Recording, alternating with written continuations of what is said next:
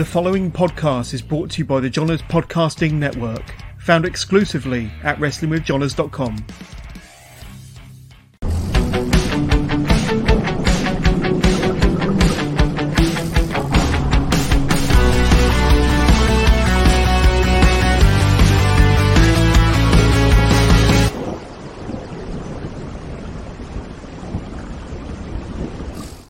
Hello and welcome to the latest live episode of Wrestling with Johners. It's episode 316, ladies and gentlemen, so a big hell yeah from me. But today I've got one of the most entertaining characters on the UK indie scene. He's the last great swinger of the squared circle, the big sex machine, sex on canvas, the wet dream, the Flynn daddy, Flynn Burden. Flynn Burden, great to have you on the show. Where are you? Hello. Are you there? I'm here. I made an entrance. So great to see you, Flynn. How are you doing? Yeah, great to have you on the Wrestling with Johners podcast. Episode 316, no less. It is number 316. A number that's like synonymous with myself, obviously. Whenever you hear 316, you think the Flynn Daddy. Absolutely. And previous guests that we've had on the Wrestling with Johners podcast in the month of, where are we? August. And I forget that I took the first couple of weeks off to relax, enjoy my birthday, enjoy my anniversary. But just in the last couple of weeks, we've had episode 5 part 1 and episode 5 part 2 of my Legends Masterclass series with Lee Bamber. And then, of course, KM Lane came onto the show, followed by Tony Sin. And last week, I had the OJMO, Michael Oku, the current Rev Pro, undisputed British heavyweight champion, came onto the show. Fantastic interview. We went 95 minutes. One of my favorite interviews of the year. Up-and-coming interviews include Francesca Oliver will be joining me on Thursday the 29th. That might even be a Tuesday, to be honest with you. But next week, Francesca will be my special guest live on Wrestling with Johners. And of course, we've got this guy here, the Flynn Daddy. And welcome to the show. And I'm going to start by asking you all about this one here. Southwest Wrestling, Lakefest. I know for a fact it's one of your favourite shows of the year. Say we are about a week or so removed from 3 days of SWW at Lakefest. How was that for you, sir? It's pretty darn good. Lakefest is like the big blowout of the summer. I shared a tent with Big Jim Diehard. We bought an 8-man tent for £50.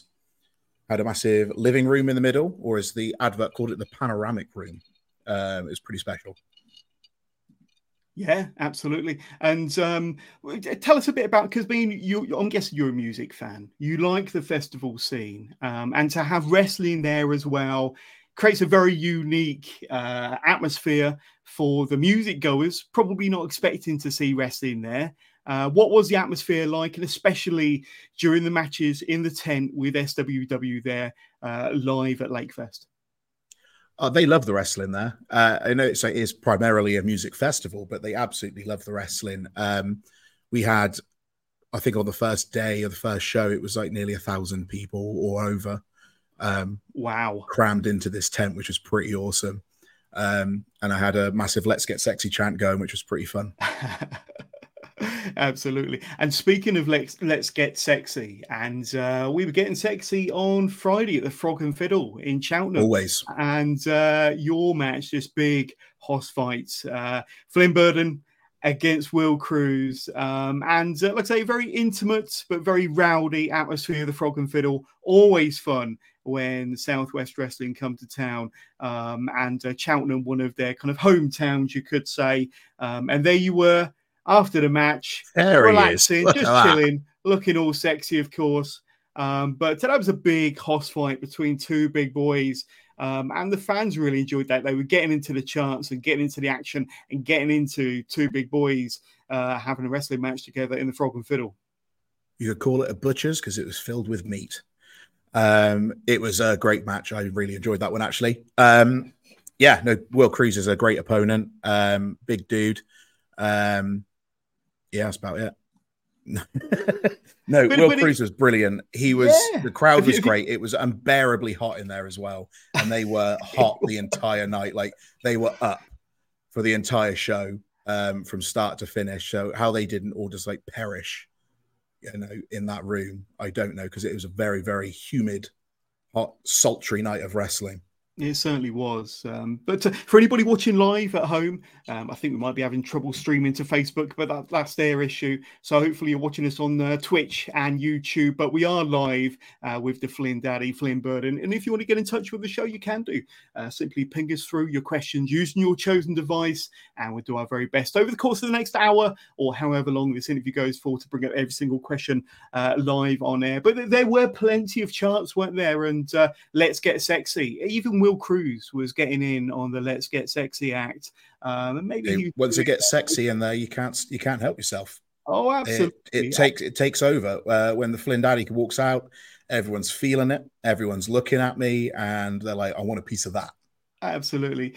Sticking with the Frog and Fiddle and Cheltenham, and like I say, it's one of Southwest Wrestling's home, of course, and it's also where you made your return to SWW earlier this year, back in April the 14th, if my dates are right. There we go at the bottom of the screen there, in a triple threat hardcore match, dare I say, against Wesker and Kurt Rain and yourself there. All three of you, well, maybe you looking quite sexy. I'm not sure about Wesker anyway, but a fun way to make your and in front of that rowdy audience, and a great return for yourself and a main event win. Tell me about it. No, that was a great fun one. It wasn't supposed to be any kind of hardcore in that one at all. I had a couple of ideas because it is like no DQ because it's triple threat. But yeah, no, I just kind of come in and I thought, let's make this fun. It wasn't supposed to be the main event either. We got put into the main event for whatever reason. But we main evented that one, and it was a really, really fun match to return to, and in a place I've always wanted to wrestle because I've never wrestled in the Frog before, and I've been wanting to wrestle in there since like the days of Attack when they were there. Yeah, it's always been such a cool little venue and really like niche and underground, and yeah, to be able to get a chance to lace up the boots there and kick some ass was pretty fun. Absolutely. Let me ask you, I mean, I saw you a couple of days in Cheltenham. You appear to be certainly not in Cheltenham at the moment, Flynn. Tell us exactly where you are. No, I'm just off the south coast of the Bermuda Triangle at the moment. Just taking a little, a bit of me time. Absolutely, very much deserved. But I mean, going back to this triple threat hardcore match between yourself, Kurt Rain, and Wesker, and it was an unexpected hardcore match, and devastating moves, fighting around the ring, weapons were used, but also you won the match with Daddy's chokeslam, didn't you? But probably the most vicious Daddy's chokeslam of all time. And I'm going to play a video to demonstrate exactly why that was.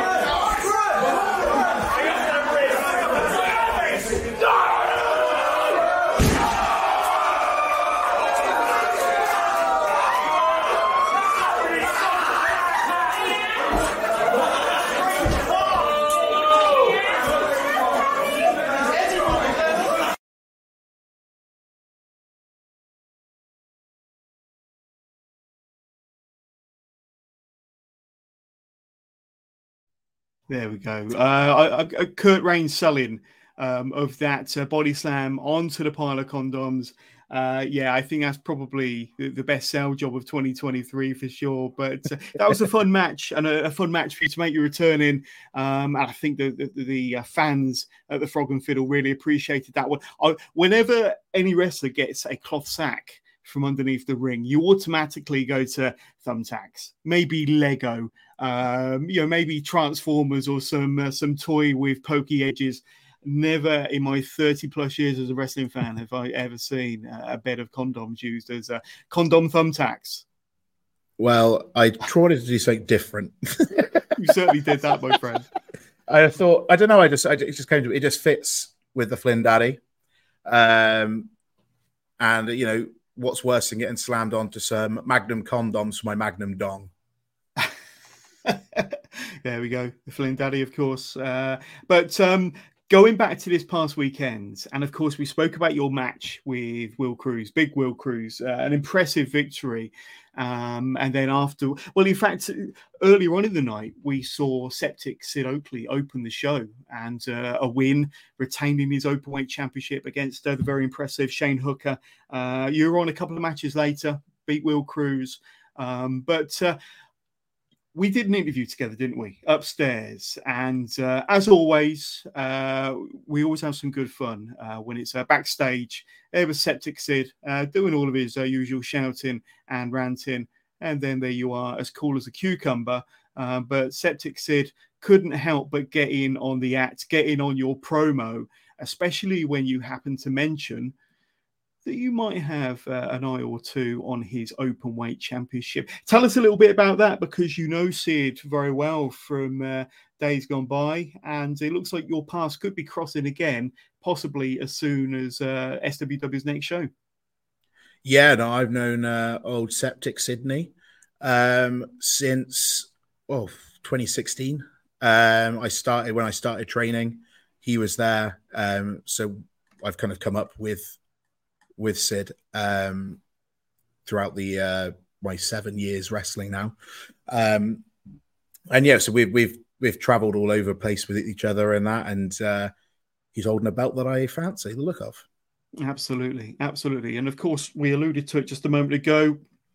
We are looking ahead to this, and some pretty sweet graphics, I've got to say. We'll talk a bit more about them a bit later on. But 2 shows in one day from Southwest Wrestling. Of course, the Warriors division will be the Dusk, and then the SWW division or roster will be putting on the second show later on that afternoon, Saturday, the 28th of October, from the Watson Hall, Tewkesbury, a venue that SWW are very familiar with. And you'll see the biggest and the best SWW Southwest Wrestling stars there amongst them 2 shows. So tickets are on sale already. There you are, kind of front and center on the poster for part 2, of course. So do you think that the bookers, the matchmakers, the people in charge, especially after the promo exchange and the face-to-face and the nose-to-nose that the 2 of you had on Friday night, the Openweight Championship, it would look pretty good around your waist, wouldn't it, Flynn? It definitely would. Silver around my stomach would look quite nice. It makes my eyes pop. That's what they call me, old brown eyes.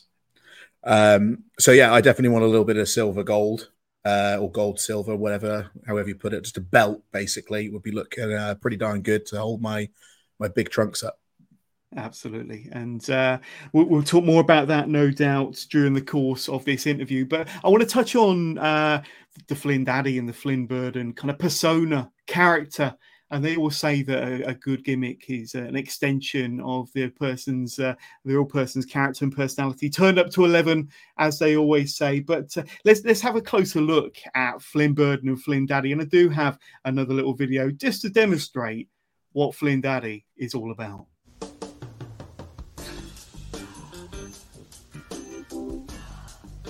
They call me a lot of names. I go by the Flynn Daddy, Sex on Canvas, the last great swinger of the squared circle, the international sex symbol. There will be a lot of names. But you can call me Flynn Burton.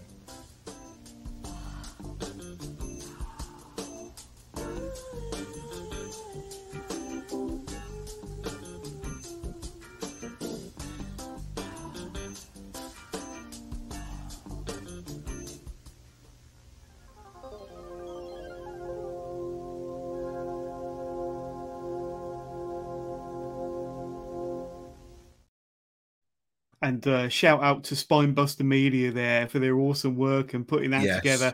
But I think that does kind of sum up in a nutshell, what Flynn Bird and what the Flynn Daddy is all about. But one of the most captivating characters I've come across, certainly this year and in the last few years, I've got to know you a bit better this year.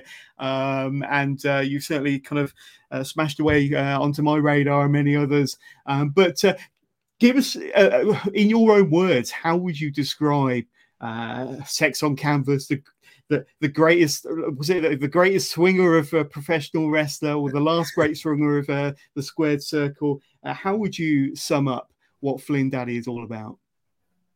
Flynn Daddy is the epitome of sex. You know, he is the Lothario of professional wrestling. There's a lot that have come around and said that they are, but Flynn Daddy's the be all end all. He's out there to look good, wrestle good, win, and maybe pick up a few people or two.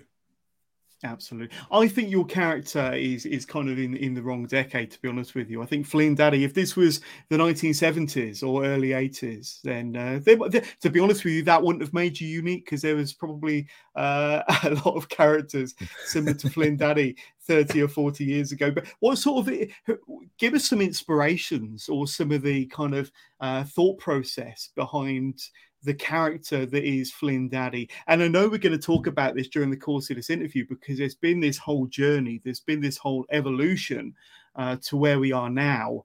But give us a little bit of a flavor as far as what's inspired the character we have today in 2023. Oh, there is a lot that inspires it, to be honest. There's a lot of different things and little kind of like nods to things and stuff like that. In terms of wrestling and that, I'm a huge Dusty fan, and a lot of wrestlers from like Terry Gordy, Dr. Death. A lot of these old territory wrestlers and of wrestlers of yesteryear are a big inspiration for me, along with Kane and Undertaker as well, my favorites from my childhood. So there's a lot of inspirations in terms of wrestling that I'm pulling from.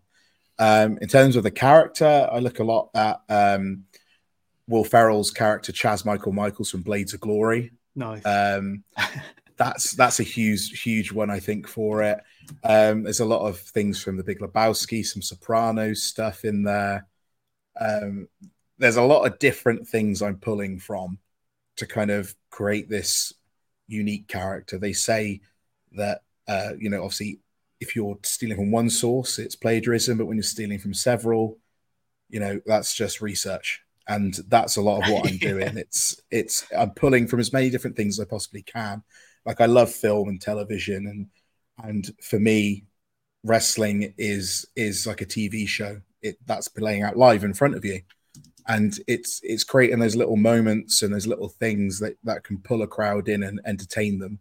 Because the wrestling is obviously a huge part of it, and I want to be as good as a wrestler as I possibly can. But I think the character work for me personally is just as important. I love a character, I love a storyline, and I want to try and make one of the biggest characters out there, and hopefully make a few promoters some money and have a lot of fun doing it as well. Absolutely. There's a bit of Magnum PI in there as well. Definitely Dusty. Actually, just need to get this Tom Selleck mustache going. And I had a mustache at one point. I did have a mustache. But I don't know if it suited me enough or not. So I grew the beard back in. But and the mullet's coming on great as well. It is. It's getting out. I'm looking at more of like a Kenny Powers type thing. That's another inspiration for a lot of it as well. Kenny Powers from Eastbound and Down. Nice. So I recommend that show if nobody's watched that. Absolutely. But and the other intriguing element with yourself, and more so in the names of your moves, but you've got an interesting move set, and we're going to take a look at one or two of them now. I must admit, I did have to Google what some of these names actually meant, and I'm kind of wishing that I hadn't. Don't Google people. Just take it as name value and think it's funny. Just leave it at that. Absolutely. and I can assure you it was only Google that I went to do my research. But let's have a look. It was, John. I know what you was looking at. Flynn's signature moves. Here we go. Signature moves. Sex swing.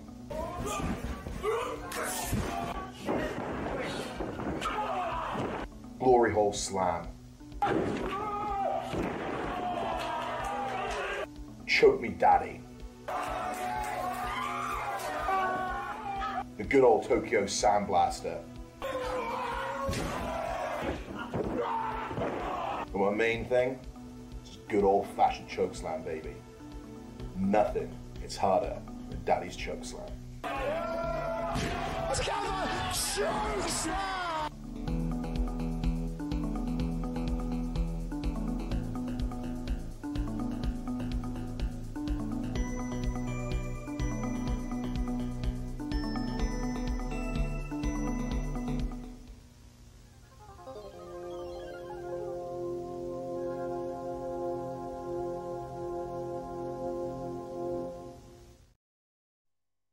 Yes, you heard him right. The sex swing, the glory hole slam, choke me daddy.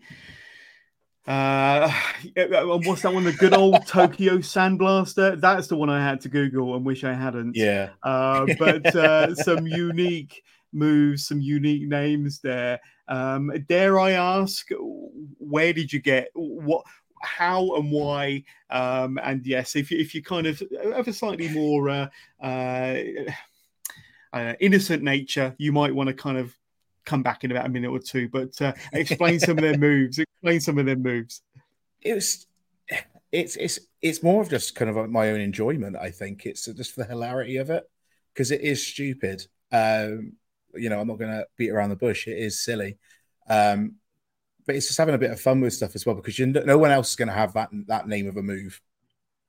So I wanted to kind of make something a little bit different. It's going to be. It's not exactly PG. I'm very well aware, and I know a lot of wrestling promotions may not want to allude to the names of them, and that's not a problem by any stretch. But I just wanted to have a bit of fun with it and say again, I've pulled it from different things. I've spoken to different people and kind of brainstormed different ideas, and it was like. What made us laugh the most would be the one that kind of won the battle really and got named. Absolutely phenomenal. And yeah, I mean, I was going to ask if you ever do the holiday camps, but with names like that, moves like that, they probably haven't invited you yet. To be honest with you, I have been doing the holiday camps. Actually. I'm sure you have. But you haven't been calling your moves. Oh no, as loud as you would in the Frog and Fiddle. I want to mention one individual that you know very, very well, and it is of course. Buzzsaw Bronson, former SWW heavyweight champion, of course, former tag team partner and tag team champion with yourself. You two have a long-standing friendship and also a long-standing rivalry. And we'll talk about your injury that kept you out through 2019 and 2020 very, very soon and all of that. But when you return in 2021, you were the boys, weren't you? Yourself, Buzzsaw Bronson. So, I mean, there was this kinship between the two of you, this brotherhood. You two were very, very close at one point, weren't you? Oh, yeah.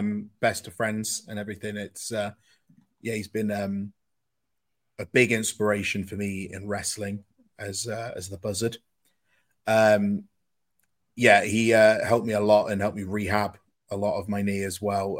He got me kind of back in fighting shape and really kind of opened my eyes as well to wrestling better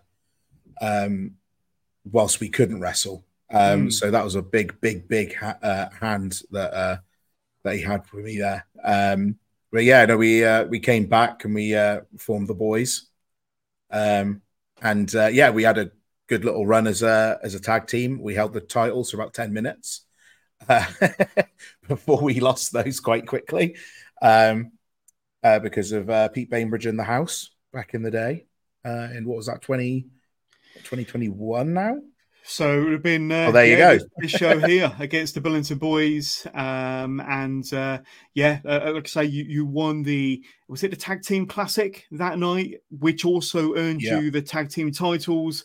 Now you got attacked by the house. They kind of, I think they put you down. Then there was they effectively won the tag team titles in an impromptu match where Buzzsaw Bronson kind of had to defend the titles by himself. After losing the titles, I'm going to hand it over to you. What happened next? Yeah, so we won the match. Bulldogs attacked me and Buzzsaw. They targeted my knee, and then out comes the house very conveniently. And then being friends with the commissioner, which is Pete Bainbridge, they decided to, strike while the iron was hot and take on Buzzsaw basically 1-on-2 and beat him, which led to Buzzsaw, I guess, having enough of the old Flynn. And he put me down. Yeah, what was once a fantastic friendship, like I say, ended quite nastily. But I mean, going back to this year, because we spoke about The Queen Isn't Dead, April the 14th, your return show, that fantastic triple threat hardcore match. The very next day, the 15th, SWW and the crew were in Tewkesbury. And Bronson was involved in, I think, a four-way number one contenders match. If I'm not mistaken, I think it involved, JD Knight, Toby St. John, and one other. But the match also included Bronson. And partway, I think, close to the end of the match, you came out, didn't you? I think you hadn't forgotten what happened at the end of 2021. In your own words, tell us kind of what was the motivation behind what you did that day in Tewkesbury. Well, Buzzsaw took a friendship away from me, so I was going to take it back. The championship that he wanted so badly, that chance to win that back away from him. So I saw my opportunity, saw he was about to win, and just as he was that close to doing it, out comes Daddy with his belt. There we go. And I came for him and chased him off, and he didn't win the match. Toby St. John did. Absolutely. And that set up. So it was a triple header from Southwest Wrestling, a very busy weekend. But the Sunday the 16th at the Trinity Centre in Bristol, we had our Who's the Daddy match. Essentially a souped up version of an I Quit match, you could say. Flynn Burden versus Buzzsaw Bronson. Now, I've got to say, I've watched this match back. I've provided commentary for this match, and it was hard to watch back. Just some kind of clips from this match. Buzzsaw Bronson, he was merciless. He gave you a monstrous beating, Flynn. I'm not even sure if you were able to say the words "I quit" or anything like that, because the beating was hard to watch, dramatic. The fans inside the Trinity Centre were kind of watching the match through their fingers. But for yourself, I mean, take us back to, I don't know what you remember from that match, because it took a while for you to recover. Gilligan Gordon, of course, the ring announcer, helped you to your feet. But that is a match that physically you probably won't ever forget, but mentally you probably won't ever forget either. Yeah, no. Well, the match was supposed to be a Who's the Daddy's match, and then we got in the ring, and it was suddenly an I Quit match. So that kind of was a bit of a curveball out the gate. Buzzsaw used the low blow, because I was on top of him at one point, and he used the low blow to get the better of me at some point in there, and nobody hits Daddy's dong. So I went down like a sack of potatoes, and he everything from there was all quite evident if you watch the match back. It was German suplexes, a fiver driver, and a bit of a ground and pound from the looks of it as well. 100%. If you watch that back, it was but he may have knocked me out, but I didn't quit. And I wouldn't have quit if that match was, if I wasn't KO'd completely. I'm not going to give him the satisfaction of getting me to say those words. So here we are. Like I say, once upon a time you were best friends. Once upon a time you were tag team champions, albeit for a short period of time. But it's in the record books. He attacks you. 2023. So we fast forward to now. You have that I Quit match, or Who's Your Daddy match. He leaves you laying. You don't say the words "I quit." Where's your head at regarding if there is a next chapter between yourself and Bronson, if you even want another chapter between yourself and Buzzsaw Bronson, especially after what happened, what transpired during that match. There's been bigger men than yourself that have turned down challenges like that and not wanted to go there ever again. But for yourself, where's your head at? Is there another chapter to be had between you and Bronson? Oh, there's 100% a chapter to happen there. There's another chapter there. Hell, there might even be an epilogue. Who knows? It needs to finish. It's the story and over. I'm not letting it be over. He'll be one of my greatest rivals, one of my favorite opponents. And I'm not letting that be the be all end all of that story. I'm not letting it finish on that note, that's for sure. But a captivating story. Sometimes hard to watch story, but looks like I can't wait to see what happens between yourself and Buzzsaw Bronson. If there is another chapter down the line, you certainly seem to want a match to get your comeuppance. But one of the last times that I saw you was the following month, I think, in May, and it was a wonderful day. In Exmouth, the Exmouth Pavilion. We all kind of visited the beach before this show, but there was this 6-person tag, yourself, Kurt Rain, Little Legs, Kneecap and Murphy by any other name, against Joey Seven, Josh Holly, and the aforementioned Sid Oakley. Now, this was a fun match, and I've got to say, Little Legs, one of your partners, he pulled it out of the bag that day, and that must have been a good 7 feet up in the air that he came crashing down onto his opponent. But a really fun show in front of the fans at the Exmouth Pavilion. I remember that show very, very fondly. Of course, it was Wrestleversary 3, and you guys, 2.5 men, came away with the victory. And I know after the match, Josh Holly, Joey Seven, Sid Oakley, they had a falling out, bit of a spat. I don't think they'll be teaming together, but a fun experience and a good win for yourself and your 2 or maybe 1.5 partners. Yeah, no, that was a nice, fun little match there. Had a good time with that. It was my first time in the ring with Joey Seven and teaming with both Little Legs, as I call him, the LP, little person. And then you got Kurt Rain as well. Me and Kurt Rain obviously got to know each other a bit when I slammed him on the condoms.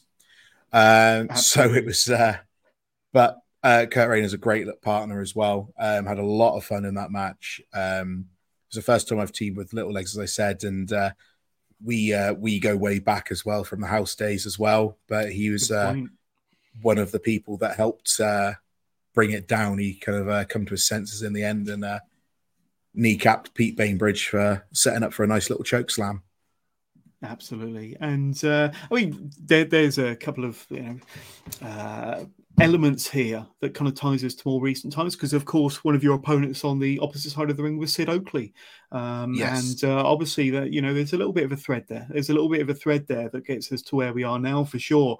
But and I know that Joey Seven and Josh Holly weren't happy that they'd lost the match. So I think whoever ends up with this Openweight Championship somewhere down the line, you could have a few other people knocking at your door. If it's not you, it's going to be Sid Oakley. But there's some natural contenders lining up around the block here. But Joey Seven in particular impressed me when I saw him that weekend. A big dude, isn't he? A really big, jacked up dude. Oh, yeah. No, he's a big guy. And there's a lot of people that, are going to want that Openweight Championship. And at the end of the day, it's an Openweight Championship. So any weight class can enter into a match for that title, but that's what it should be. It's an open championship. So come one, come all is what I say with that belt, and that's how it should be. But in the moment, Oakley's got his little stranglehold on it and seems to be just defending it here and there, whereas it should be defended all the time. Absolutely. We have had some questions that have come through, and I do have in mind. Yeah, I do have in mind a couple of spots where I'm going to bring them up because some involve some of your earlier efforts, which we'll talk about very, very soon. Take us back, though. I mean, you mentioned about some of the inspirations behind the character. You've mentioned the likes of, Dusty Rhodes, the American Dream, and how he has influenced your character, your persona. But take us back to your wrestling kind of fandom days and how you first discovered professional wrestling, how professional wrestling first discovered you, what drew you in and what captivated you back in the early days. Well, the first match I ever watched was the pink slip on a pole match between Mankind and The Rock. With wow, I forgot that one existed. Yeah, with the McMahon Helmsley regime stood on the ramp watching it unfold. And I remember that was the first glimpse of wrestling I ever had. And I think basically instantly from there I was hooked. It was just the pageantry with it, the storyline, and just how much they made you care. And I think that was the key thing. It just kind of instantly pulled me. Like, that's the great thing with wrestling, because I don't care whether you like wrestling or you don't. You come to a show and you watch it, you're going to get pulled in and drawn in. And if you don't, then you're a robot. Yeah. So I think that's what pulled me in straight away. And from there on, I was watching people like Too Cool, Rikishi, all these big fun characters. And then Kane appeared, and then Undertaker returned. Because it's 99, I think I started watching. So Taker was out at that point with his injury. So he didn't come back until it was the American Badass. So he came back. Then, the Hardy Boys were I was big fans of them when I was little as well. And I think, but it wasn't until the last 5 years and that it was, I've discovered all these old legends of like Ric Flair. I love Ric Flair. He is my spirit animal. That man it's just comical gold. You do a pretty mean Ric Flair impression, and I kind of popped when I heard this backstage at the Frog and Fiddle, ladies and gents, and I because he is one of my legit heroes, and I got to meet him in 2018 when I took my one and only trip to America and saw WrestleMania, whatever it would have been back then, 34, and I got a ticket at WrestleCon especially to see him. But I think even your impression of the Nature Boy even outdoes the Nature Boy. No, I love Ric Flair. I could do that impression all day. I'm sure there's a lot of people in wrestling that are absolutely sick of it. I'm waiting. I queued you up waiting for it. Okay. I know. I'm getting to it. Okay. Just trying to think which quote to go with. Hold on. A sip of White Russian. All right. I'll just do one of the most popular ones, I guess. So, when you go around telling everybody you're number one, the way to be number one is to stay number one. That's it. It's the only title in the wrestling world. That's it. Then you are number one. Oh, amazing. And next time I see you, I'm going to get your full repertoire for sure. But thank you so much for that. You've made my day doing that. It was actually Sid Oakley that put me onto that. I will say that he does a pretty good Ric Flair as well. Oh, wow. So it wasn't for him, I wouldn't know how to do that impression. We'll have to see Sid Oakley. This could be part of the storyline. This could be part of the build to the Openweight Championship. It may be a woo-off. I've seen that done before. Or something. It should just be a full nature-off. Yeah. A full nature-off. That's what it should be. That should be the whole match. It's just who can do the best Ric Flair. Absolutely. How did your wrestling fandom kind of develop or evolve? And off the back of that, when did you first come across the indies, or more specifically UK indies? Well, so how did I get onto that? I was. Yeah. Well, I didn't really know what to do. I know I always wanted to do wrestling. Like whenever I was asked when I was younger, do you want to be like, what do you want to do? You're like, they say you're going to be either comedian or an actor or something like that. And I always used to say, no, I'm going to be a wrestler. But the thought of where I was going to go with that, or how I'd even get into that it felt to me like I had to go to America to do it. Right. And then I discovered through a friend of a friend that there's actually training schools in the UK. Sure. So I found a wrestling school, Pro Evolution, or it's Evolution now, I believe, in Gloucester. Started training there, and I think from the first moment I went there, I was hooked. And I think most wrestlers will say this to you, that wrestling is like a drug that you just can't kick. That's why you see every single wrestler that said I'm retiring, they always end up back. Like it's something that is on my mind day in, day out. I'm always thinking of something and what could be the next thing that I can do? What's the next thing that's going to entertain someone? What can I do to do this? And it's the first thing on my mind when I wake up, and the first thing on my mind when I go to sleep, or the last thing on my mind when I go to sleep. Yeah. And I think, so from that moment there, I found that, and then it just kind of spiraled from there. I started helping at shows. I eventually, myself and Sid Oakley, we moved to Cardiff to train at what was then Dragon Pro, which is now New Wave. A great school. We started training, absolutely fantastic school. Highly recommend it to anybody. And yeah, that was the history there. And it kind of, I started helping out at Attack. I was helping out with 4FW, Chaos. Oh God, I can't even think of any more. I was a long list of different promotions I was helping out at, and was kind of seeing how it all kind of works and what's kind of what are people doing, like what's these entertaining things. And I see a lot of the entertaining things that people love are all these big high flying moves, and I was like, well, my fat ass ain't going to do any of that. So I started looking at different ways of doing it, and then asking as well, like, how can I use my size and my kind of style to an effective like degree. And I've always been told for a big guy, I move quite fast. I still feel like I'm slow as shit, but that's up to anybody else's mind. But yeah, I was doing loads of different bits and bobs, and just trying out different things. And it's taken a long time. It's not something that happens overnight, as most people tell you. And I feel like I'm starting to settle into something with what I'm doing now.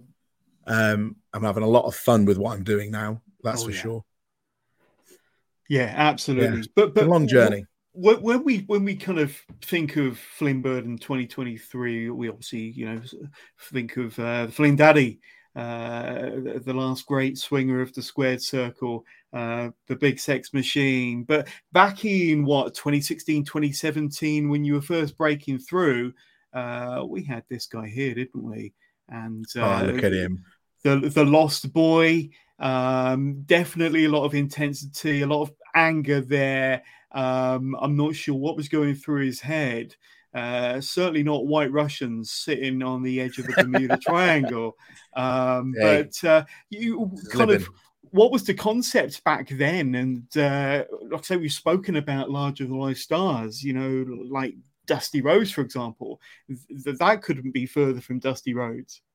Oh yeah, that was very far away. I was definitely looking more towards like Kane and Taker at this point, right? In terms of kind of like the style to a degree. I don't know. I felt a lot of the time I was back then, and it's not a knock at anyone at all or any style of wrestling, but I was trying to wrestle a lot more kind of like an indie wrestler, right? And that's not a knock, because people that do that are absolutely amazing. And I just don't think that's something that I do. And I don't think it's something that worked for me specifically. And I was trying something a bit different there. And there's a lot of different things stuff that I do there with that character that I still do now. Right. So I have brought a lot of that over as well. But I think overall it wasn't my kind of style and that. But I think with the style that I do now, again, you look at the crowd that we had at the Frog and Fiddle on the past Friday, Southwest, which is an over 18s crowd, a very rowdy crowd. What I was doing there worked there, and I believe it has a place on every show to bring out something different. It's that different variety to a wrestling show.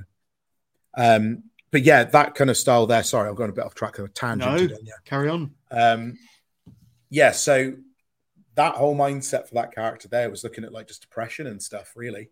Looking at my own mental health, and how can I work with that to make a character. So the whole Lost Boy thing, had a lot of people ask me, "Oh, are you a vampire?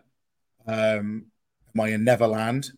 And different things like that. So a lot of people didn't understand it, but I quite liked that they didn't understand it, because that made the character have more motivation, because no one understood him. So that's what the Lost Boy was in 18 then. That's what that character was. And it eventually evolved from that. Yeah. We're going to talk about the evolution. We will talk about the evolution. Okay. Yeah, we'll get to that. I mean, around that same time period, I mean, and I spoke to a bit off air just for a bit of clarity, but some of the early matches that really jump out, and going to bring up some stills, but there you are again, as I'm guessing, the Lost Boy in a match against Splits McPins, former guest on the show, and then a short while later against Brendan White. I'm sure he won't appreciate me bringing up that picture, but there you are again. But I mean, you look ahead to 2023, what yourself is doing, what Splits is doing, what Brendan has achieved and is doing. It's kind of a bit of a full circle moment there. But you couldn't get to kind of finer professional wrestlers to have some of your earlier matches with. Oh yeah, I was very lucky and very grateful being able to work both Splits and Brendan. Two wrestlers I think are absolutely phenomenal, and they just keep getting better with every passing month. There's no end to their potential. Again, they've reached such a high potential. Yeah. So do you know what I mean? Like that's not trying to say like they're doing good. Those kids, they're doing great. I'm sure they'll agree there's still room for improvement, but they are. But, you know, as everybody should. They should never be quite satisfied. Totally. I don't think, but it's. Do you know what I mean? Back then they were brilliant, and you look at them now, and it's just like Jesus, like they're just flying. And I was very lucky to get those matches with them very early on in my start with wrestling. And yeah, that match I had with Splits was always a special one for me because I remember having that match. I was really chuffed with it afterwards, and I always remember it because Hitch came back. Wild Boar, Mike Hitchman, he came back and actually gave me a hug straight afterwards. He was there waiting for me as I came through the curtain, and that was always something that would always kind of stay with me, and that because that was a really nice, that was a very big, like a thank you for me to Hitch, really, because that was that gave me a lot of push and drive to keep going. Absolutely. And sticking with 2018, obviously we spoke about your two matches there with Splits and with Brendan. Another character that kind of jumps out of the record book, certainly one of your fiercest opponents from that era, and that's of course Big Grizzly, another kind of big guy, intimidating figure, jacked, solid, and some kind of screenshots from the aforementioned match. But was that also the match where you suffered your kind of debilitating injury, Flynn? That was the last match before I got injured. That final match with Big Grizzly at the end of 2018. I owe a lot to Big Grizz for my career because he gave me a lot of knowledge and know-how of working as a bigger dude. Yeah. He really helped me and was consistently trying to put me over and make me feel like I was like one of the next top stars around. He really just completely selfless and trying to help me. I can't thank him enough really for everything that he's done. I just love Grizz. I hope he comes back to wrestling. And that he's a very, very good person. I know that much for sure. Yeah. He's been absolutely lovely to me and very supportive to me all the way through my years of wrestling. And I've got a lot of love for Big Grizz. Very, very lovely, lovely bloke. Absolutely. And you as you touched on it, you had a series of matches with Big Grizzly through the latter half of 2018. And then you suffered the injury. Now, I'll ask you to kind of talk a bit about the injury in a moment. Now, I mean, I could have brought up more graphic pictures, but I'm a little bit squeamish. There's yourself there. You should have got the picture of my knee. My knee looked like the elephant picture man. I didn't want to bring up. That's the picture I didn't want to bring up because I'm squeamish. I don't know about my audience. But that was a really kind of serious injury. I described it as debilitating, but it kept you out for a long time. I mean, where was your head at when you, first of all, realized that you'd suffered such a serious injury, and then kind of the recovery? Was there doubt in there that you'd ever get back into the ring? Yeah, so I was I was in London at the time. I was in London with Sierra Loxton, Bishop, and one of Sierra's friends, and I did a move that I thought it's probably been done, but it felt like I'd not seen it anywhere, and I thought it was really cool. And I was stepping up onto the second turnbuckle, pushing myself up as high as I can, and coming down and hitting someone. Right. I never realized the entire time I was doing it, I was landing on my left leg solely. Right. And I had tendonitis in my left knee, and I'd had that for over 10 years at that point. And that day I just started falling. I remember orders going into slow motion. It was like a dream sequence or something. And I just started falling down. I was like, why am I falling? I never normally fall when I do this. I was having this whole conversation with myself in my head at this time. And then I was like, oh, my knee feels like it's going backwards on itself. This isn't right. And then suddenly it all just sped up and I hit the ground. The referee came straight over to me and he was like, you okay? And I'm like, yeah, I'm fine. Tried to get up and my knee was like, I had like a dead leg. Ow. And I managed to pull myself back up to my feet, go and tag my partner in. And I got onto the apron. I stood there for a little while and that's trying to regain my composure, thinking, I was just there, I was going, we've got about 5 minutes left of this match. I can probably get through this. I know what I'm doing. I'll be all right. I was like, tag me in. Tagged in. Put my right leg through the ropes. And my knees went. It wasn't happening. Yeah. The internal noise was like a lettuce being ripped in half. And I went down very quickly on the apron, screamed at the top of my lungs, profanities, forgetting that I was at a family show at the time. One of my first things the first thing I said when I got back through the curtain was like, I'm so sorry for swearing. He was like, it's okay. But yeah, I got carried backstage. They finished off the match, took me backstage, and I was sat there for ages because Sierra had her match. And also she wanted to sell some merch. So I was sat there. Merch takes priority. Merch takes priority every time. She just left me there in the back with my like dead knee, sitting there with some ice on it, taking some ibuprofen. Everybody was really lovely. I was a bit of ibuprofen. That'll fix it. Yeah, I was sat there with my knee up. It felt like my knee was empty, like I'm touching it. It didn't feel like there's anything there. And then they was like, oh, we need to take you to the hospital. I was like, yeah, but take me to the one in Gloucester, so I'm closer to home. So they folded me into this car, drove me all the way back to Gloucester from London. And I sat there for ages. Sid Oakley and Danny Luna both come and hung out with me for that entire evening, like early into the morning. Was by the time I got to bed, that's when they left. I was like, I need some sleep now, guys. And that was that. I know. Got my knee was brown bread. I found out they was telling me all these different things about what it could be, whether it was meniscus, whether it was an ACL, MCL. They were saying I've got that and I've chipped a bone as well. They said. I was like, so a bit of everything. And then another doctor came in and was like, no, you've just torn your patella tendon like off the bone. That's why your kneecap is above your knee right now. I'm like, oh, well, that makes sense. And the next day I remember I woke up from this sleep. I was like drugged up.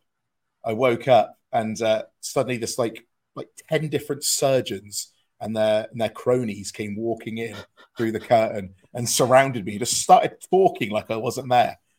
I said, what the hell is this? And they was like, yeah, so we're going to be doing this operation. We're going to be doing that today at this time. You need to get it done now.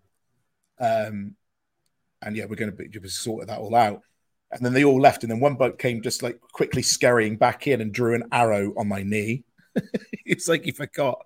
And and then that was it. I went into surgery.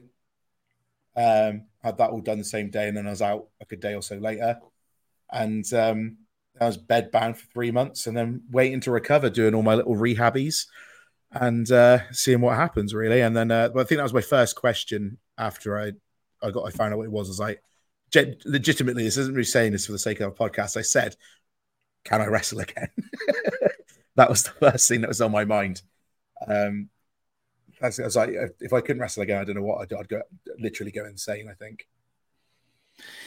But yeah, that's a story of my knee.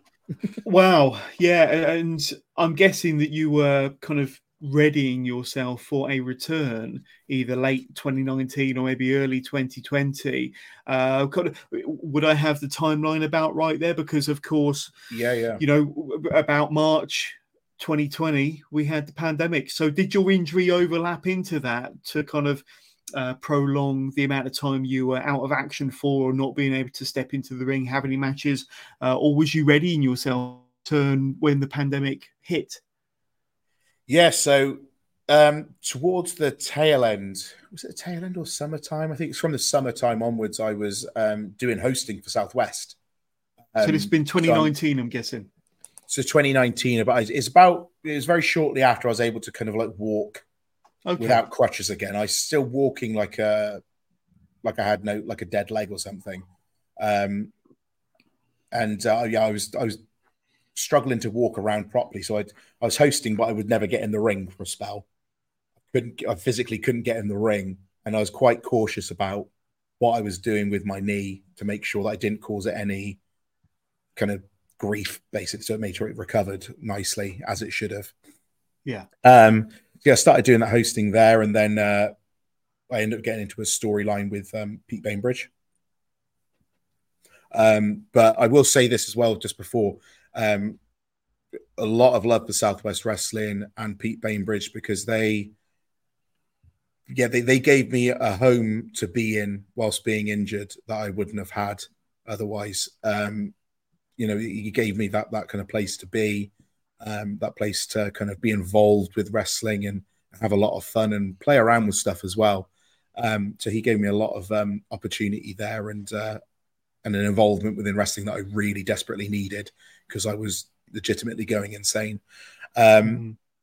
And yeah, so that got to the point where I went into a storyline with Pete, and so the ownership of SWW, wasn't it? Yes, it was. Yes, and it's a proper like Ric Flair, Vince McMahon. I'm going to own Monday Night Raw. I'm going to take over. I'm the consortium. You were the Flair, he was the McMahon. He already had control. But like I say, this story was gaining a bit of steam, gaining a bit of momentum. I think there were even matches advertised between the two of you. Yeah. But little did you know what was about to happen when the world shut down and there was no more wrestling for nearly a year and a half. That kind of, dare I say it, kind of took the legs away from that. And then tell us a bit about that, because that sounds something you don't see every day on the British Indies. It sounds like the sort of thing you would see on the big American scene. Flynn Burden challenging for the ownership of SWW. Yeah, the whole thing with that is Pete was throwing his weight around using people like Buzzsaw, Bronson, Eddie Ryan to do his dirty work, and he was backing these people that were going to be the champions, and he would make sure they had the belts, and he had control over the company, the main belt, and was just being a complete dictator over the whole thing. And it's getting to that point where everyone was starting to turn on him and starting getting fed up with him. And it got to a point, I think it was Gilligan Gordon and Simon Miller celebrating in the ring, and out comes Pete saying that nobody cares about you guys. This is my show. It's ending with me. And then he grabbed the mic off me and shoved me. And I grabbed the mic back off him and told him, he says, I'm the commissioner. I was like, you're not our commissioner. And then I punched him square in the face. And then from there, it kind of went from that. And it was the challenge to basically dethrone Pete, get rid of it was like a Mexican uprising of a dictator. It was, but with English people. And so that we kind of went from there. So the whole point was, if I win, I think if I won, I was the new Southwest commissioner. If he won, I was gone from SWW for good. But yeah, the pandy hit in 2019. 2020, sorry. It feels like it was that long ago. Exactly. I think the last show for Southwest at the time that was building up to that story was it was WrestleVersary, the very first one in Stroud, and that was the last show. I think it was almost like the next day the pandy hit, and it was like everything's closed down, get in a house. So we did a contract signing on that show for that match, and it never did come to fruition. So that was that kind of story was essentially, well, to a degree, scarpered anyway. It wasn't until we kind of came back it started to kind of pick back up again. Yeah. And then, of course, when UK Wrestling did return, Southwest Wrestling returned, that's when yourself and Buzzsaw Bronson started teaming as the boys. You had your kind of feud with the house. We know what went down after winning the titles, and then Buzzsaw Bronson attacking you. But an unlikely alliance, I noticed, was formed between yourself and Eddie Ryan. The English Lion, one half of the current Southwest Wrestling Tag Team Champions, with Joel Redman, of course. I called it an unlikely alliance, but obviously the two of you tagged in a number of matches for a length of time in SWW. I'm thinking 2022 now. How was that? That was great fun. Eddie Ryan is an absolute legend. Together we formed, the unofficial team name was the Manimals. Because I had my mask, he had his mask, and together we were the Manimals. Because he has his history with Pete Bainbridge as well. Down the line, he sided with Pete, turned back on Pete, realizing it was the wrong horse to kind of back in that circumstance, and so he wanted Pete gone just as much. Like, we didn't forget. So when it came around and it was time, we formed. We challenged the house, and it was then what should have been in theory the third WrestleVersary, but it was the second because of delays, of course, and the joyous pandy. It was WrestleVersary 2 in Gloucester that me and Eddie teamed up to take on 4 members of the house, which was Chris Bronson, Chris Adams, Pete Bainbridge, and Little Legs, with some interference from Big Al, L.A. Taylor, the legend herself.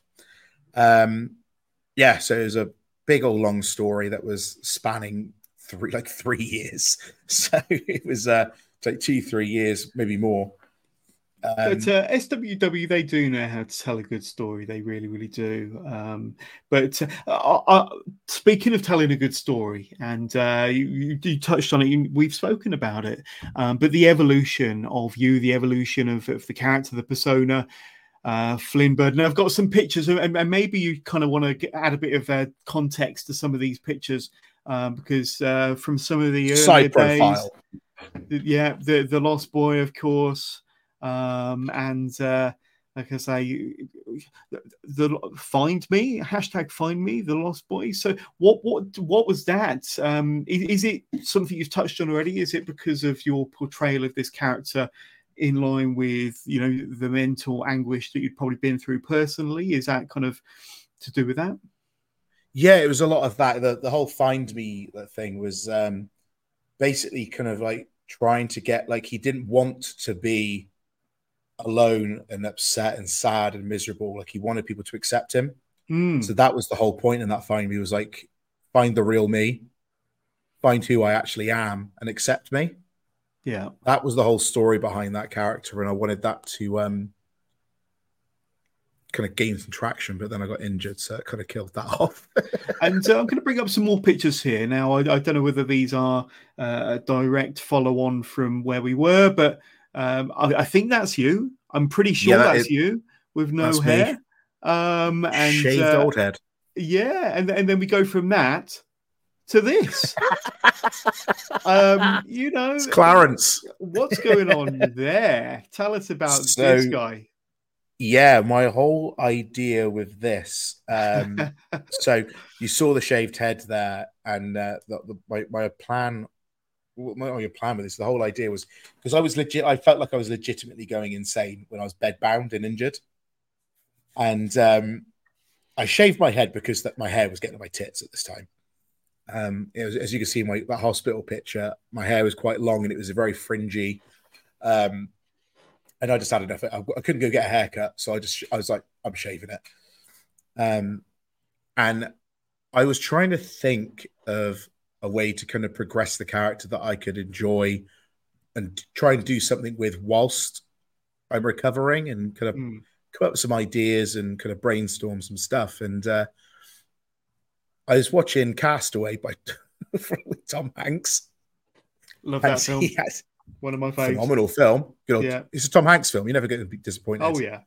And I remember watching that and going, oh, the Wilson thing, that's really good. He's going insane. Because I felt like I was really isolated and on my own. Like, I didn't see many people at all during that time. I had the odd person that came and visited me, which was lovely. But for the most part, I was sat around just on my own in bed, just like, this is so boring.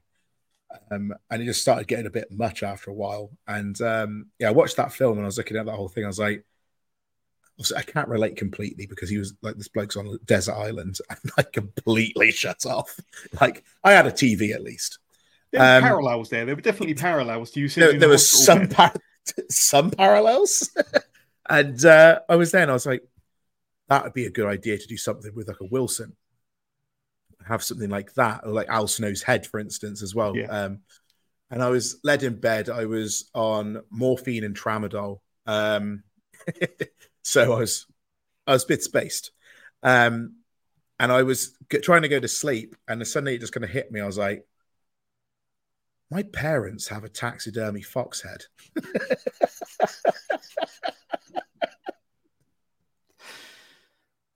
And Clarence was born.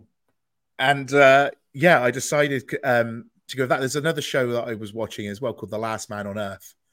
And he did a take on Castaway, where he was like, you wouldn't talk to a ball, it's not a person. And then like 3 months later, he's in a bar and he's surrounded by all these different balls, like volleyballs, soccer balls, American footballs, all these different things. And he's got names for every single one of them. And I just thought it was hilarious. And I thought, that's something I would like to do. But I don't want to do the ball thing, because, again, that's been done quite recently. It was done in Castaway. I need to do my own thing. I don't want to do a mannequin head. Obviously, Al Snow. It's too obvious. So he's got that trademarked as well. You can't it's exactly. That. Yeah. I've met Al Snow. Lovely fella. I drove around with him for 3 hours. That's a story as well. Nice. I tell you what, I asked him, you actually insane because you got the head? And he went, yeah. And then he went in to tell me a story. And I was like, oh, he is insane. He told me the entire plot to Drop Dead Gorgeous. He went through the whole film. And he said, oh, and he's like, pause for a second. Can we go through this through this service station? I was like, yeah, sure. So we pulled off and we continued talking all the walk in. We went to the toilet. He's there peeing in the urinal next to me.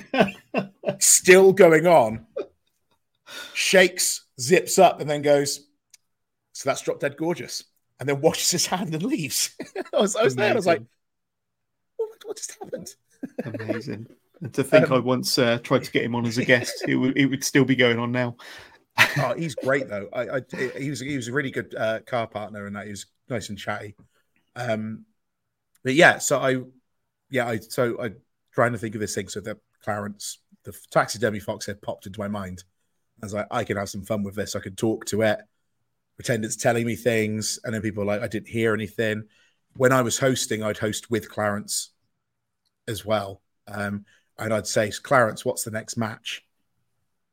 And there'd be nothing, and then the match would begin. So I was getting it, Southwest, they let me try stuff out. And I thought it was funny. Some other people thought it was funny.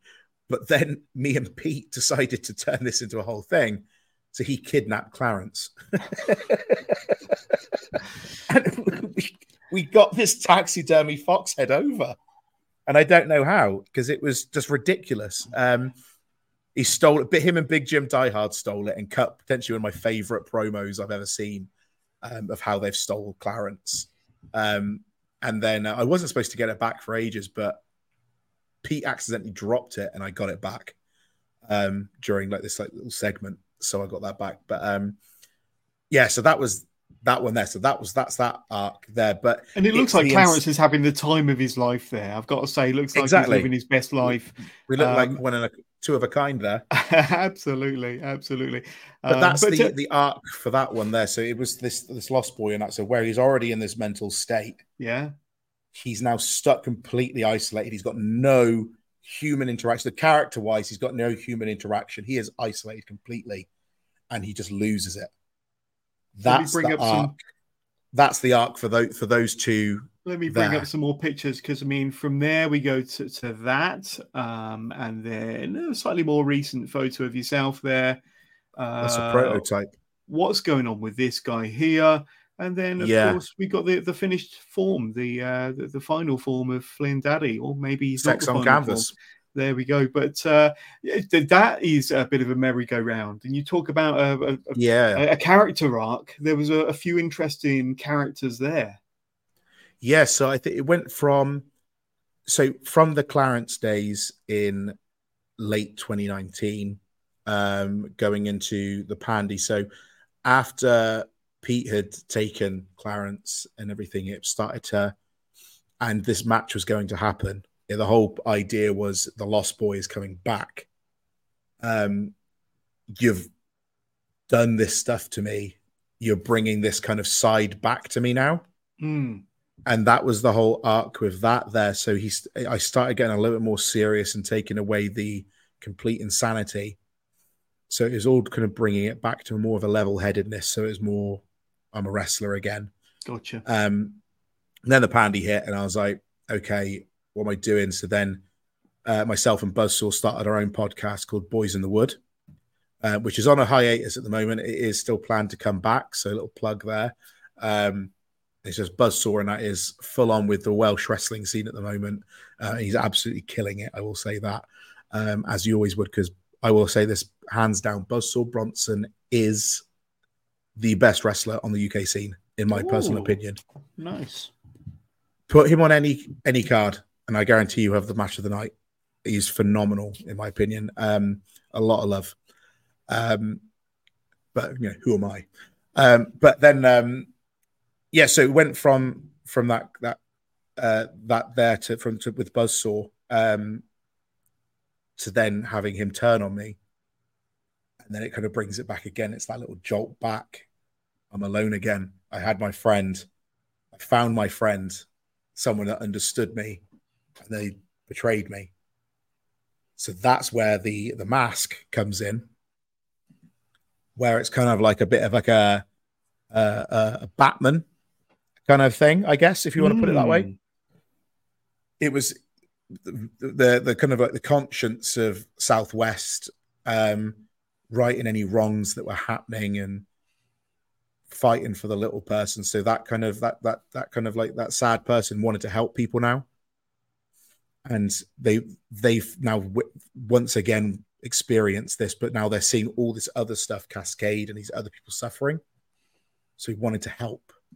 So that's where that Lost Boy, Flynn Burden, came in, which is the one that toppled Pete Bainbridge in the house.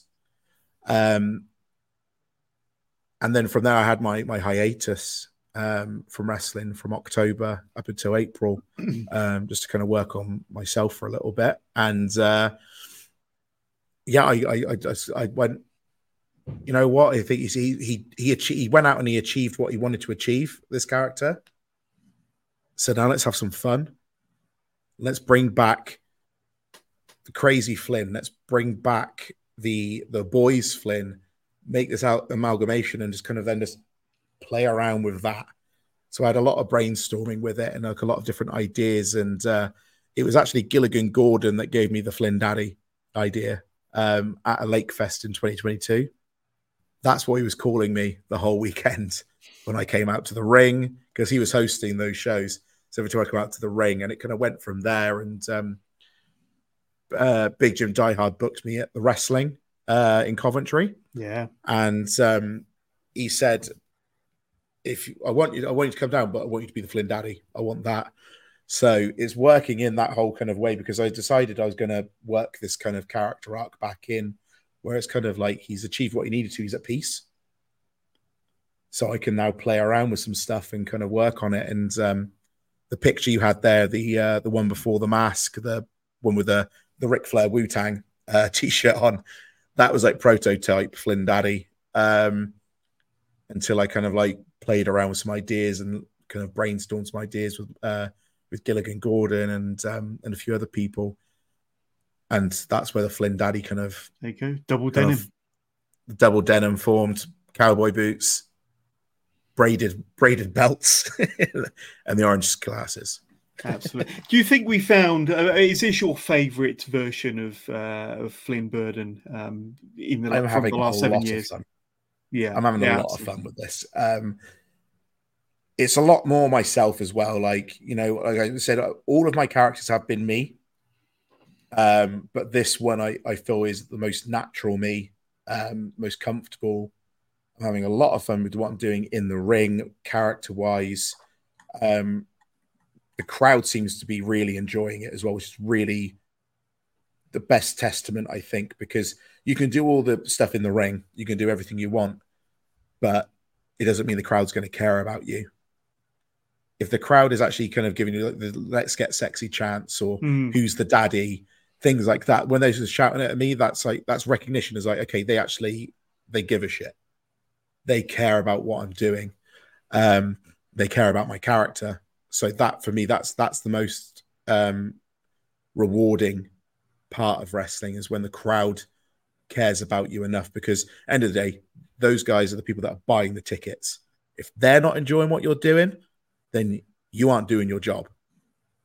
And I think that's the key thing. I think once the fans really care, I think that's the most of it. And as long as you're doing well, again, I want to do well in the ring.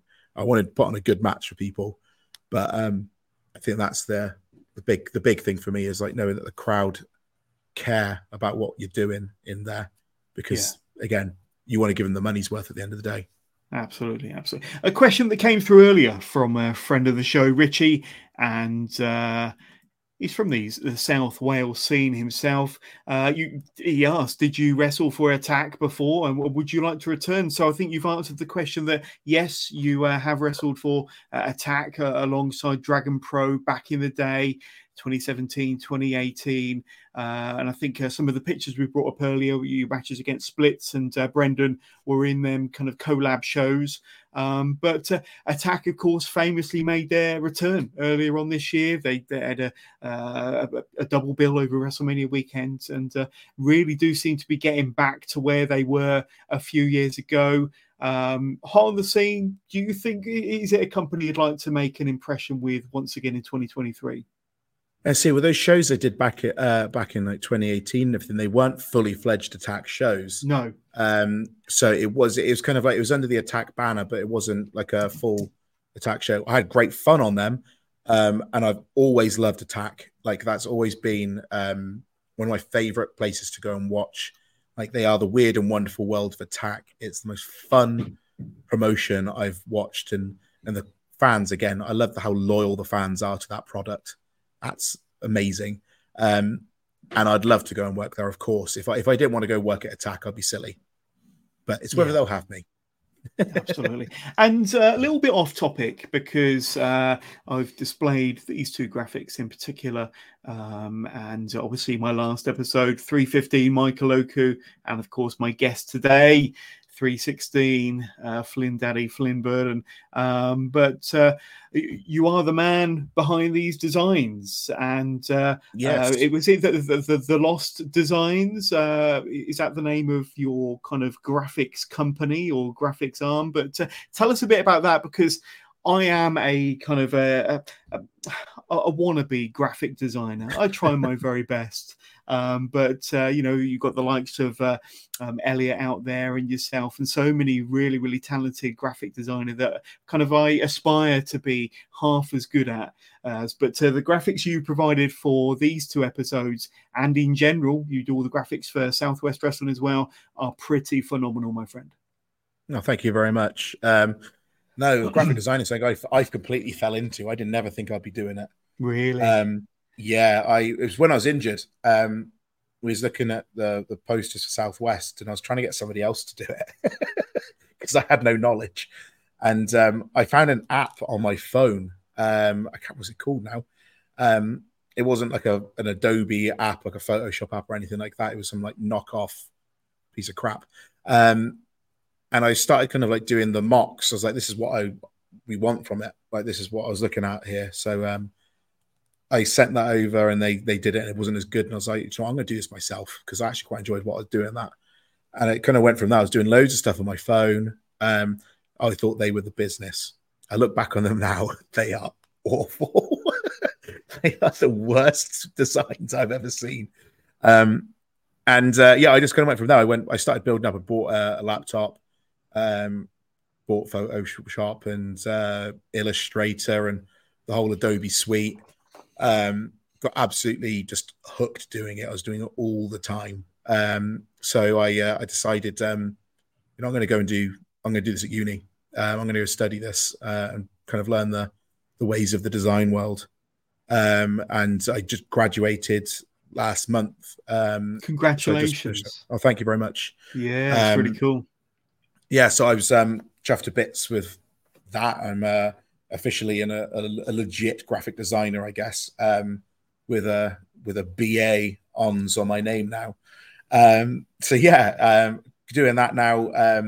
I do a lot of freelance work, a lot of different places in wrestling. Some really phenomenal promotions that allow me to do their work for them and give me a lot of creative freedom, which is very trusting of them. And I have a lot of fun making stuff and making interesting things. I'm a huge fan of like 1980s posters. And there's a lot of those are illustrated, which I'm a terrible drawer and I do the worst stick man. So I wouldn't trust myself to draw it, but I try and replicate that kind of style and theme with a lot of my designs because those are timeless designs. And I think that's what wrestling posters should be. Again, it's all the big theater and the film and everything from it, like the way you look at like different storylines in wrestling. So being able to portray a story through a poster and sell that, I think is a really fun aspect for me. And it's so I can have a lot of fun doing and coming up with different ideas. Yeah, absolutely. And we'll go through your socials in a minute, but I neglected to put the Lost Designs socials on there. So for anybody interested in tapping you up for some artwork for some match graphics or anything else, I'm sure you're a man of many talents. Where can they get in touch? Where can they tap you up for some sweet graphic design similar to the one in the background there? Yeah, so I'm on Instagram, Facebook, and Twitter for the designs. So that's all of them are exactly the same. So it's at @lostdesigns_WB, or you can email me, which would be lost_designs@outlook.com. I don't have a proper email address yet, so forgive me. But I've also got an online portfolio that I'm currently working on as well. So that'll be coming out soon. It's just taking me a while because I didn't realize actually how much work I've actually got to put in there. So it's taken me a hot minute to kind of get through it all and pick out the stuff that I want to go in there. Yeah. I need to try and do the same for a lot of my stuff, but not that they're anywhere near as good as your artwork, my friend. But before we wrap up, let's talk once again about this From Dusk Till Dawn. Saturday, the 28th of October, 2 shows in one day. You've got the Warriors show featuring the very talented Warriors division, and followed by the main show, SWW, in the afternoon. But very much looking forward to this. You're going to see the finest performers from Southwest Wrestling and from all around the UK. I'm guessing that most, if not all, of the championships will be on the line. And of course, we're quite possibly likely to see yourself and maybe a certain Sid Oakley for that Openweight championship. But I'm certainly looking forward to it. I'm sure you are as well, Flynn. Yeah, Tewkesbury is always a good, fun show. Great crowd every time at Tewkesbury. I have friends in Tewkesbury as well that come down and watch me, which is always lovely too. But you look at, the Warriors division, the women's division at Southwest, and there's some amazing women there. Like you've got LA Taylor, who was the first ever Warriors champion there. who is absolutely amazing. I've, seen her go from, I think she had her first match at Lakefest, the very first Lakefest we did back then. And I think, again, Pete looked at her and said, she's a star. And he's just gone straight away. He's used her then ever since. And he weren't lying. And because she's absolutely phenomenal. I love Big Al, as I call her, to bit. She's absolutely fantastic. And you got Charlie Morgan as well, who is just ridiculous. Danny Luna, who she started before me, I believe, but we came up along together as well from at Pro Evo up into Dragon Pro as well. And Danny Luna speaks for herself, former WWE, TNA at the moment as well. She's absolutely killing it. And I feel like, I don't know, just very, very proud of her. Like, it's really nice to see somebody that you kind of started out with go on and to do amazing things. It's really kind of like wholesome and heartwarming. The show, like I think after Friday at the Frog and Fiddle for the Money or Nothing show, how good that crowd was and how good that show was from top to bottom. I'm super excited to be back down at Southwest again in October. So the crowd's always absolutely phenomenal, and they're absolutely lovely people as well. So I can't wait to see them all again. Absolutely. And just a reminder that my next guest and my final guest of the month of August will be the lovely Francesca Oliver joining me August the 29th. And that is actually going to be next Tuesday. So I think I mistakenly said Thursday at the beginning of the podcast, but Tuesday, the 29th of August, 8 p.m. as always, UK time. I think that would have been maybe a couple of days removed following Francesca's probably biggest show to date, because she'll be hosting and emceeing Rev Pro's 11th anniversary show at the Copper Box on Saturday, this Saturday coming the 26th. And so many amazing matches. And of course, one of my recent guests, Michael Oku, be defending the undisputed Rev Pro British Heavyweight Championship against Trent Seven to see if he can reclaim the physical bout on the road to retaining his championship. But we were talking to Francesca hot off the heels of that. Hot off the heels of hosting many times at Southwest Wrestling. And like I say, can't wait to speak to Francesca. But for yourself, Mr. Burden, it's been wonderful speaking to you on episode 316 of Wrestling with Johners. But for any of my viewers or listeners that want to get in touch, want to find out more about yourself, want to find out more about the Flynn Daddy, where can they do so? Where can they reach out on social media? And if it helps, I've got it running along the bottom of the screen also. Yeah, so as it says along the little ticket tape at the bottom there, all my socials are nice and simple to follow. I'm on Instagram, Facebook, Twitter, TikTok. I don't have an OnlyFans, but hey, that's to come, isn't it? I know that's to come. If there's enough want for it, I'm open for business. That's all I'm saying. Absolutely. Put your comments down below. Let us know you want it. Let me know what pictures you want. I'm on your case. It's all at Flynn's World PW. I think it says below my little namey thing there. But yeah, I'm all over the socials. I try to be as active as possible, and if anybody sends me a message, I always like to try and get in touch with somebody as well, because it's always nice to hear from people. But yeah, be careful with Fran though, John, because she is a chatty Cathy. She is. I've had to share a car with her before. She was one of the first people. I was one of the first wrestlers, I think, on the scene that we met her. I went and watched. It was myself, Gilligan Gordon, Matt Lomax, the Bruisers. Yeah, and Fran, we all went down to watch one of the, I think it was the Rumble 2017. Wow. In Cardiff. And I thought Fran did not shut up. She was just all night long. It was. Fran is lovely though, and absolutely love Fran. Absolutely. And speaking of your OnlyFans, we do start it. There's the first picture. There's the first picture what, at the top of the banner. If that don't make big bucks, I don't know what is, because I tell you what, I'm aroused right now. I'm not going to lie to you. I arouse myself. Then we all are. We all are. 100%. Exactly. I can tell, John, you're getting hot under the collar. Now, let's talk about merch, because I must admit, a little bit of an exclusive. I've got the latest Wrestling with Johners t-shirt there that will be coming out very, very soon to celebrate 5 years of Johners. But you've had your own range of pretty sweet t-shirts over time. Are they available to sell? Or where can anybody get hold of a Flynn Daddy t-shirt? You are modeling one there. A Flynn Daddy right there. If I just bring it up a little bit, I'll bring it up to my nose. Right there. So who's the daddy? Flynn Daddy, sex on canvas with a white Russian and some glasses. These aren't on sale currently. I haven't actually had these made. I just made them for myself, selfishly. I'm looking to get. Oh, thank you. No, I'm looking to get some made up and get something sorted, and a few other designs as well. Since Let's Get Sexy kind of seems to be doing a good job at the moment. It's catching on, which is really nice.